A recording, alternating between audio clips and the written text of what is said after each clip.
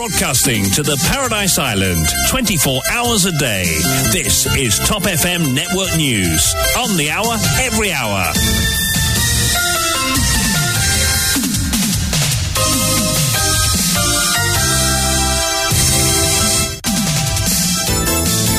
Et voici la grande édition de l'après-midi présentée par Dorothy Bonnefemme. Bonsoir à vous, Dorothy. Bonsoir Yann, bonsoir à tous. Tout d'abord, les titres. Affaire Bruno Lorette, l'activiste social remporte une première manche. La charge de trafic de drogue synthétique rayée après que le rapport du FSL ait conclu qu'il ne s'agit pas de cette substance. Toutefois, Bruno Lorette reste en détention. Les deux autres charges, soit une pour trafic de drogue, c'est-à-dire du hashish, et l'autre pour possession d'armes à feu, sont maintenues. L'inspectrice Narainen, interrogée par Shakil Mohamed, n'a pu confirmer si l'intégralité de la vidéo de la perquisition chez Bruno Lorette est toujours disponible. Toujours dans ce contexte, Namrata Tilak Dari consigne une precautionary measure contre la striking team de la SP Ashik Jagai, affirmant avoir eu vent d'une éventuelle perquisition chez elle. L'épouse de Sanjeeva Tilak Dari a aussi soutenu que certains proches du pouvoir souhaitent ternir sa réputation et celle de son époux avec une série de photos et des montages vidéo. Économie a déjà un crash sur le plan économique. C'est pour ça que le gouvernement ne baisse pas les prix de carburant, martèle Rochibadin. Politique avec la situation économique, Pravin Jugnauth devra donner les élections au plus tard en août 2024, soutient le leader du Reform Party. Pendant ce temps, Nishal Jairam est à son 14e jour de grève. Le comité de soutien a répondu à la lettre du PMO ce matin et a exhorté Pravin Jugnauth à agir pour que la grève de la faim ne se poursuive pas. Et à l'étranger, après des manifestations d'une ampleur inédite en Chine, la censure à l'œuvre.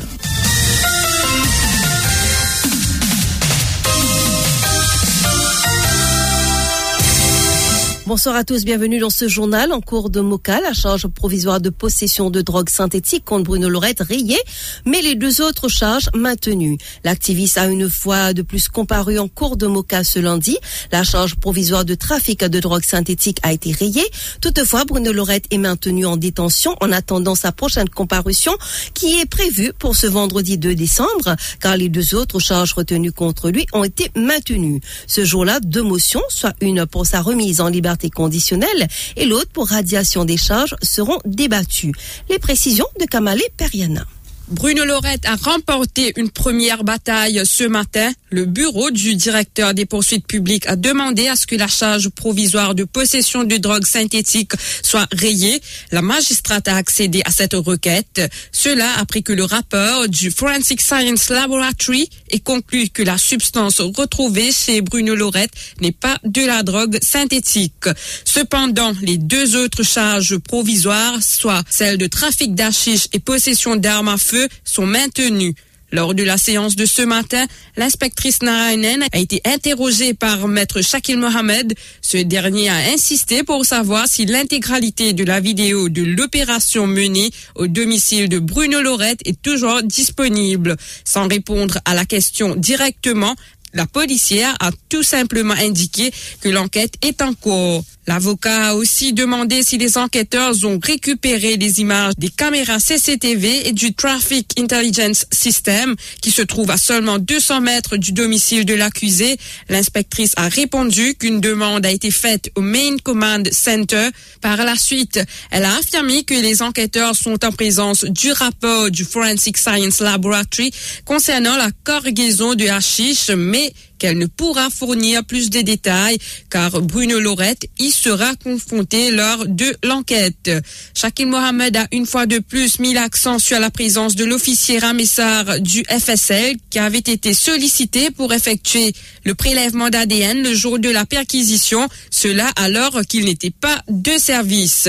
L'homme de loi de Bruno Lorette a aussi interrogé l'inspectrice concernant l'exercice de prélèvement d'ADN sur les officiers de la Special Striking Team, rappelant que son client nie toute implication dans cette affaire de drogue. Elle a répondu ne pas être au courant. L'inspecteur Rajaram a également été interrogé par maître Shakil Mohamed sur le rapport du FSL. L'enquêteur a à plusieurs questions de l'avocat soutenu qu'il n'est pas en mesure de répondre, ce qui a mis Shakil Mohamed en colère.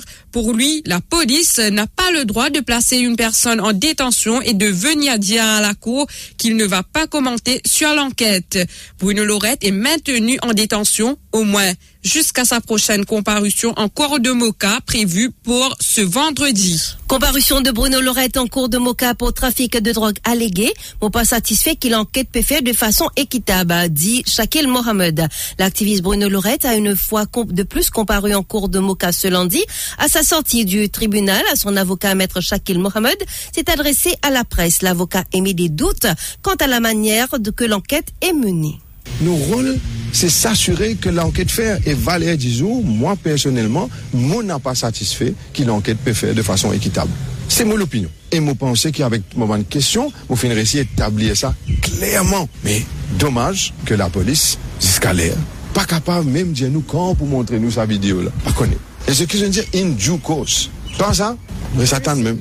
Et comment me dire, nous prier qu'il a Noël une plus bonne.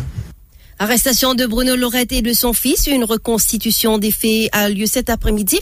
La police est d'abord rendue au domicile de la compagne de Bruno Lorette à Calodine. À présent, Bruno Lorette est attendu à son domicile à Petit-Verger. Son fils et lui devront expliquer dans les moindres détails ce qui s'était passé le vendredi 4 novembre dernier, jour de leur arrestation. Ayant eu vent d'une opération imminente à son domicile, Namrata Tilak Dari fait une precautionary measure contre la striking team de l'ASP Ashik Jagai. Namrata Tilak Dari, l'épouse de l'avocat Sanjeev Tilak Dari, a pris une mesure de précaution contre la striking team de l'ASP Jagai au poste de police de Piton hier soir. Dans une déclaration à Top FM, elle affirme que son époux, maître Sanjeev Tilak Dari, et elle ont eu des informations provenant de différentes sources selon lesquelles la striking team allait faire une descente à leur domicile ainsi qu'au bureau de son époux situé notamment à Grand-B, Pamplemousse et Port-Louis. Elle allègue aussi dans sa precautionary measure que certains proches du pouvoir souhaitent ternir son image et sa réputation et celle de maître Sanjeev Tilak Dari à travers des photos et des vidéos montages. Hier soir, assez tard, mon époux avec moi-même, nous avons vraiment de plusieurs sources assez sûres qui devaient plaindre une opération que nous, notamment le striking team, de plaindre pour débat que nous et pour plaindre des affaires que nous, des affaires incriminantes. Et ça peut arriver à n'importe quel moment, dans les jours à venir, les heures à venir. Aussi, nous avons l'information qui était dans l'intention de l'ancienne campagne pour garder nos réputations, pour staller nos images et nos noms. Pour moi, avec pour me méfier tous les deux. Pour me méfier, je peux faire tout qualité allégation, toujours. Je demande même des affaires que je te raconter chaque fois, la drogue ou je ne sais pas quoi. À part ça, je ne peux pas raconter les affaires. Et moi aussi, je peux faire une vidéo, une photomontage. Pour moi, avec mon méfier, une photomontage, vidéo, clip, staller nos réputations et nos images. Donc, quand on vient toute cette bonne information-là, moi, je préfère faire une precautionary measure à la station de police de Piton très tard le soir, comme une mesure de précaution, parce que je ne sais pas ce que ce striking team ont en tête.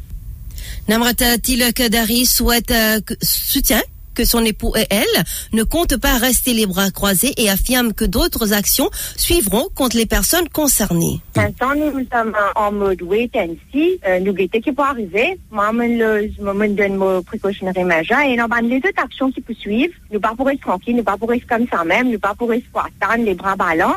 Nous envisage les autres actions en cours contre les personnes, dirigées contre les personnes concernées. Économie, ça pays là infini écrasé à cause sa gouvernement pas pour capable à baisser prix carburant, soutient Rochi Badin.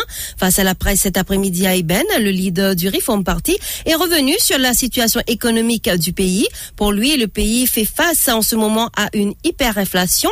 Il avance que le pays se retrouve dans une spirale économique en raison de l'inflation, ce qui fait que Rochi Badin dit que le gouvernement se trouve piégé et ne peut prendre de décision pour adresser les problèmes économiques.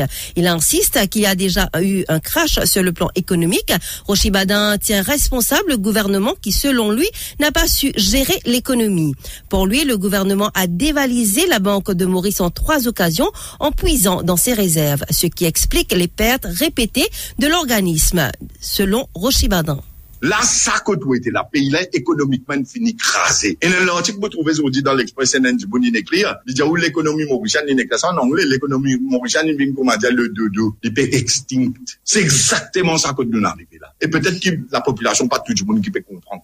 Et il est important d'expliquer dans un langage là pour tout le monde comprendre bien clair. Parce qu'il va n'avoir encore de bouillon de Djiboun en bête Djiboun. Mais Djiboun là connaît qui quantité il peut souper, il connaît qui fait les pas ça. Et en même temps à cause ça il pas qu'à baisser prix l'essence aussi. Il peut maintenir l'île 74 roupies. Comprends quand il est arrivé 74 roupies ça prix l'essence là. Les villes commandiennes va se dealer pour lui ça. Tous les jours, quand matin, il est bizarre, comment dire, il dealer au vas là. C'est-à-dire que tout mon richesse, 600 000 isazés de la route, peut bien mettre l'essence diesel dans ce motocyclette, dans ce loto, dans ce camion, dans ce van, dans ce bus. Et tous les jours, il est bizarre renflouer la caisse STC, qui en même temps que la Banque Centrale ingrénée, l'autre côté, avec notre système Covid-BSCAS, parce que Covid là, pour eux, c'était BSCAS. Qui à travers la Banque Centrale, qui à travers STC. Politique, les élections générales vont se tenir entre mars 2023 et août 2024, déclare Rochi Badin. Le leader du Reform Party accentue sa présence sur le terrain. Selon ses calculs, les législatives pourraient se tenir au plus tard en août 2023, mais il y a toujours la possibilité, dit-il, que Pravin Jugnauth attende jusqu'à août 2024. Mais il ne pourra pas aller au-delà en raison de la situation économique, dit Rochi Badin.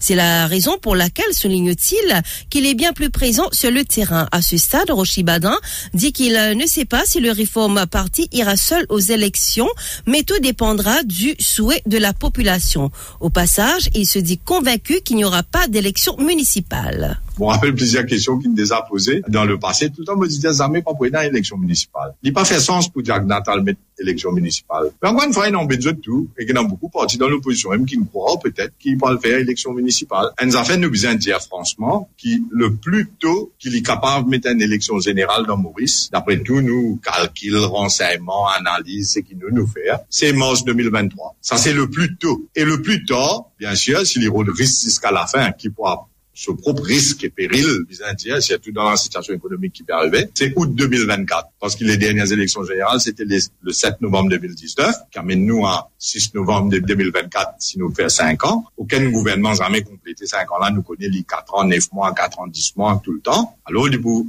jusqu'à août 2024. Dans sa période de mars 2023, après Mahashivratri, avant Carême Ramadan, mars 2023 à août 2024, il y a une élection générale n'importe quand. Et pour cela, nous disons après, c'est la raison qui fait, beaucoup de gens disent, mais pas trop tant de côté de TT, mais nous l'au terrain. Grève de la faim de Nishal Joyram, une rencontre prévue avec le ministre Kalichon et le directeur de la STC demain. L'annonce a été faite par Ivor Tanyan du comité de soutien qui était face à la presse. Ainsi, c'est Jack Bislal qui a répondu favorablement à l'appel du comité qui ira à la rencontre avec le ministre Sudesh Kalichon et le directeur de la State Trading Corporation, Rajiv Siavansingh, demain.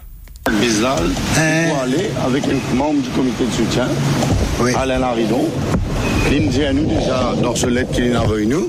Il peut aller avec donc Alain Laridon, un membre du comité de soutien, et il peut accompagner aussi d'un professionnel. Comme on me dit, aller là, quand on peut aller demain, c'est pour gagner une solution. Demain. Pour gagner une solution demain. À la fin de la semaine, c'est pas quand, hein.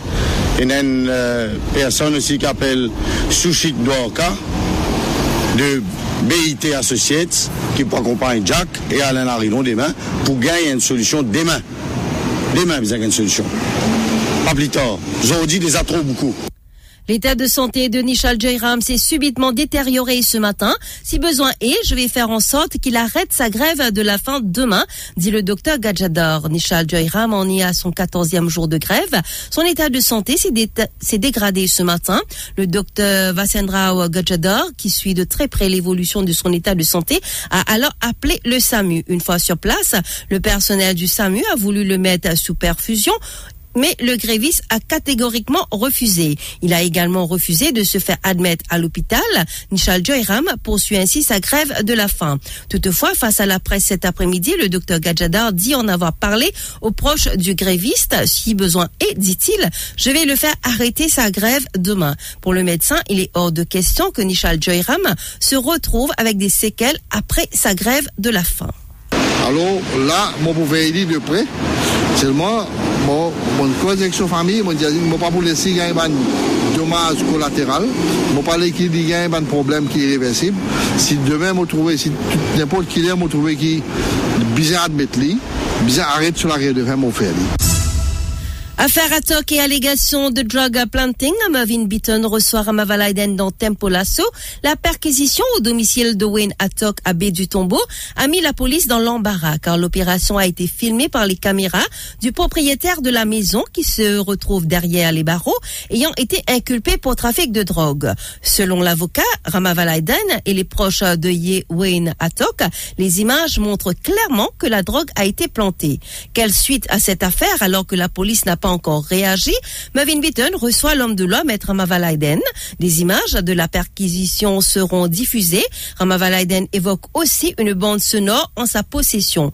Sachez qu'une invitation a été lancée à la police pour qu'un représentant soit présent sur le plateau également. Rendez-vous donc à partir de 17h30 sur les ondes de Top FM.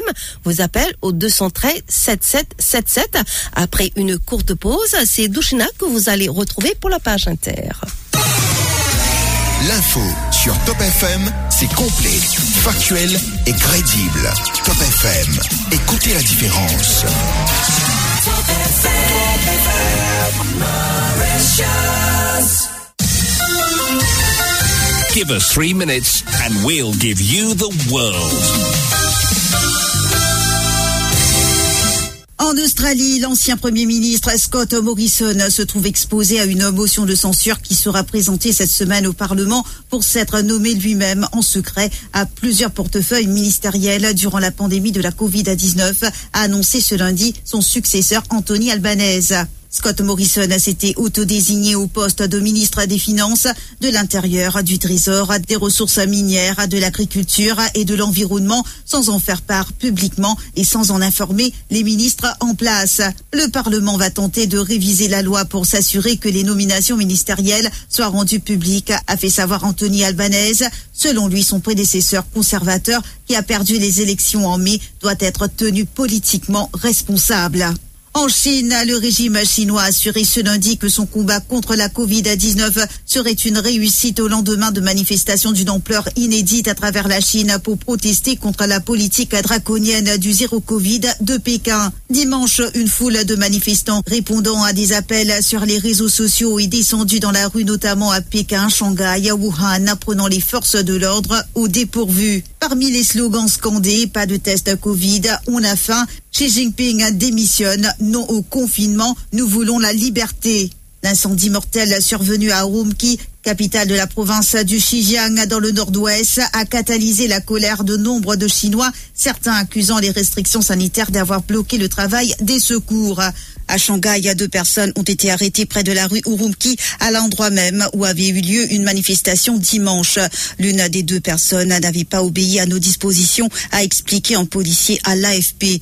Les agents écartaient également d'autres personnes présentes sur place et leur ordonnaient d'effacer des images de leur téléphone, selon un journaliste de l'AFP. La police de Shanghai, interrogée à plusieurs reprises, n'avait toujours pas répondu ce lundi sur le nombre de détentions durant le week-end. Un journaliste de la BBC en Chine qui couvrait à Shanghai a été arrêté et frappé par la police selon le média britannique. Le ministre britannique des entreprises Grant Shapps a jugé inacceptable et préoccupante ces violences. Le rappel des titres.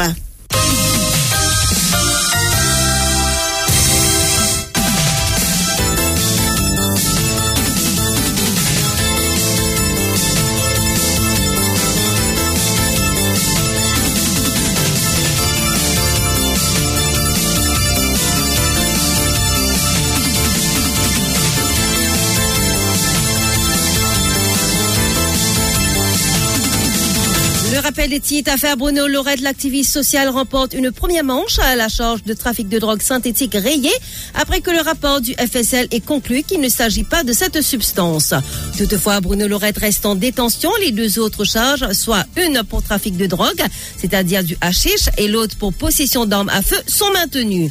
L'inspectrice Sana Rainan, interrogée par Shakil Mohamed, n'a pu confirmer si l'intégralité de la vidéo de la perquisition chez Bruno Lorette est toujours disponible. Toujours dans ce contexte, Namrata Tilak Dari consigne une precautionary measure contre la striking team de l'ASP Ashika Jagai, affirmant avoir eu vent d'une éventuelle perquisition chez elle.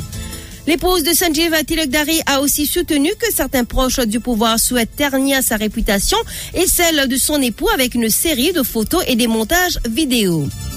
Économie, il y a déjà un crash sur le plan économique, c'est pour ça que le gouvernement ne baisse pas les prix des carburants. Martel Rochibadin.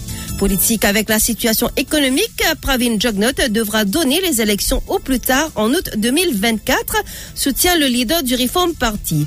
Pendant ce temps, Nishal Joyram est à son 14e jour de grève. Le comité de soutien a répondu à la lettre du PMO ce matin et a exhorté Pravin Jugnauth à agir pour que la grève de la faim ne se poursuive pas. Et à l'étranger, après des manifestations d'une ampleur inédite en Chine, la censure à l'œuvre.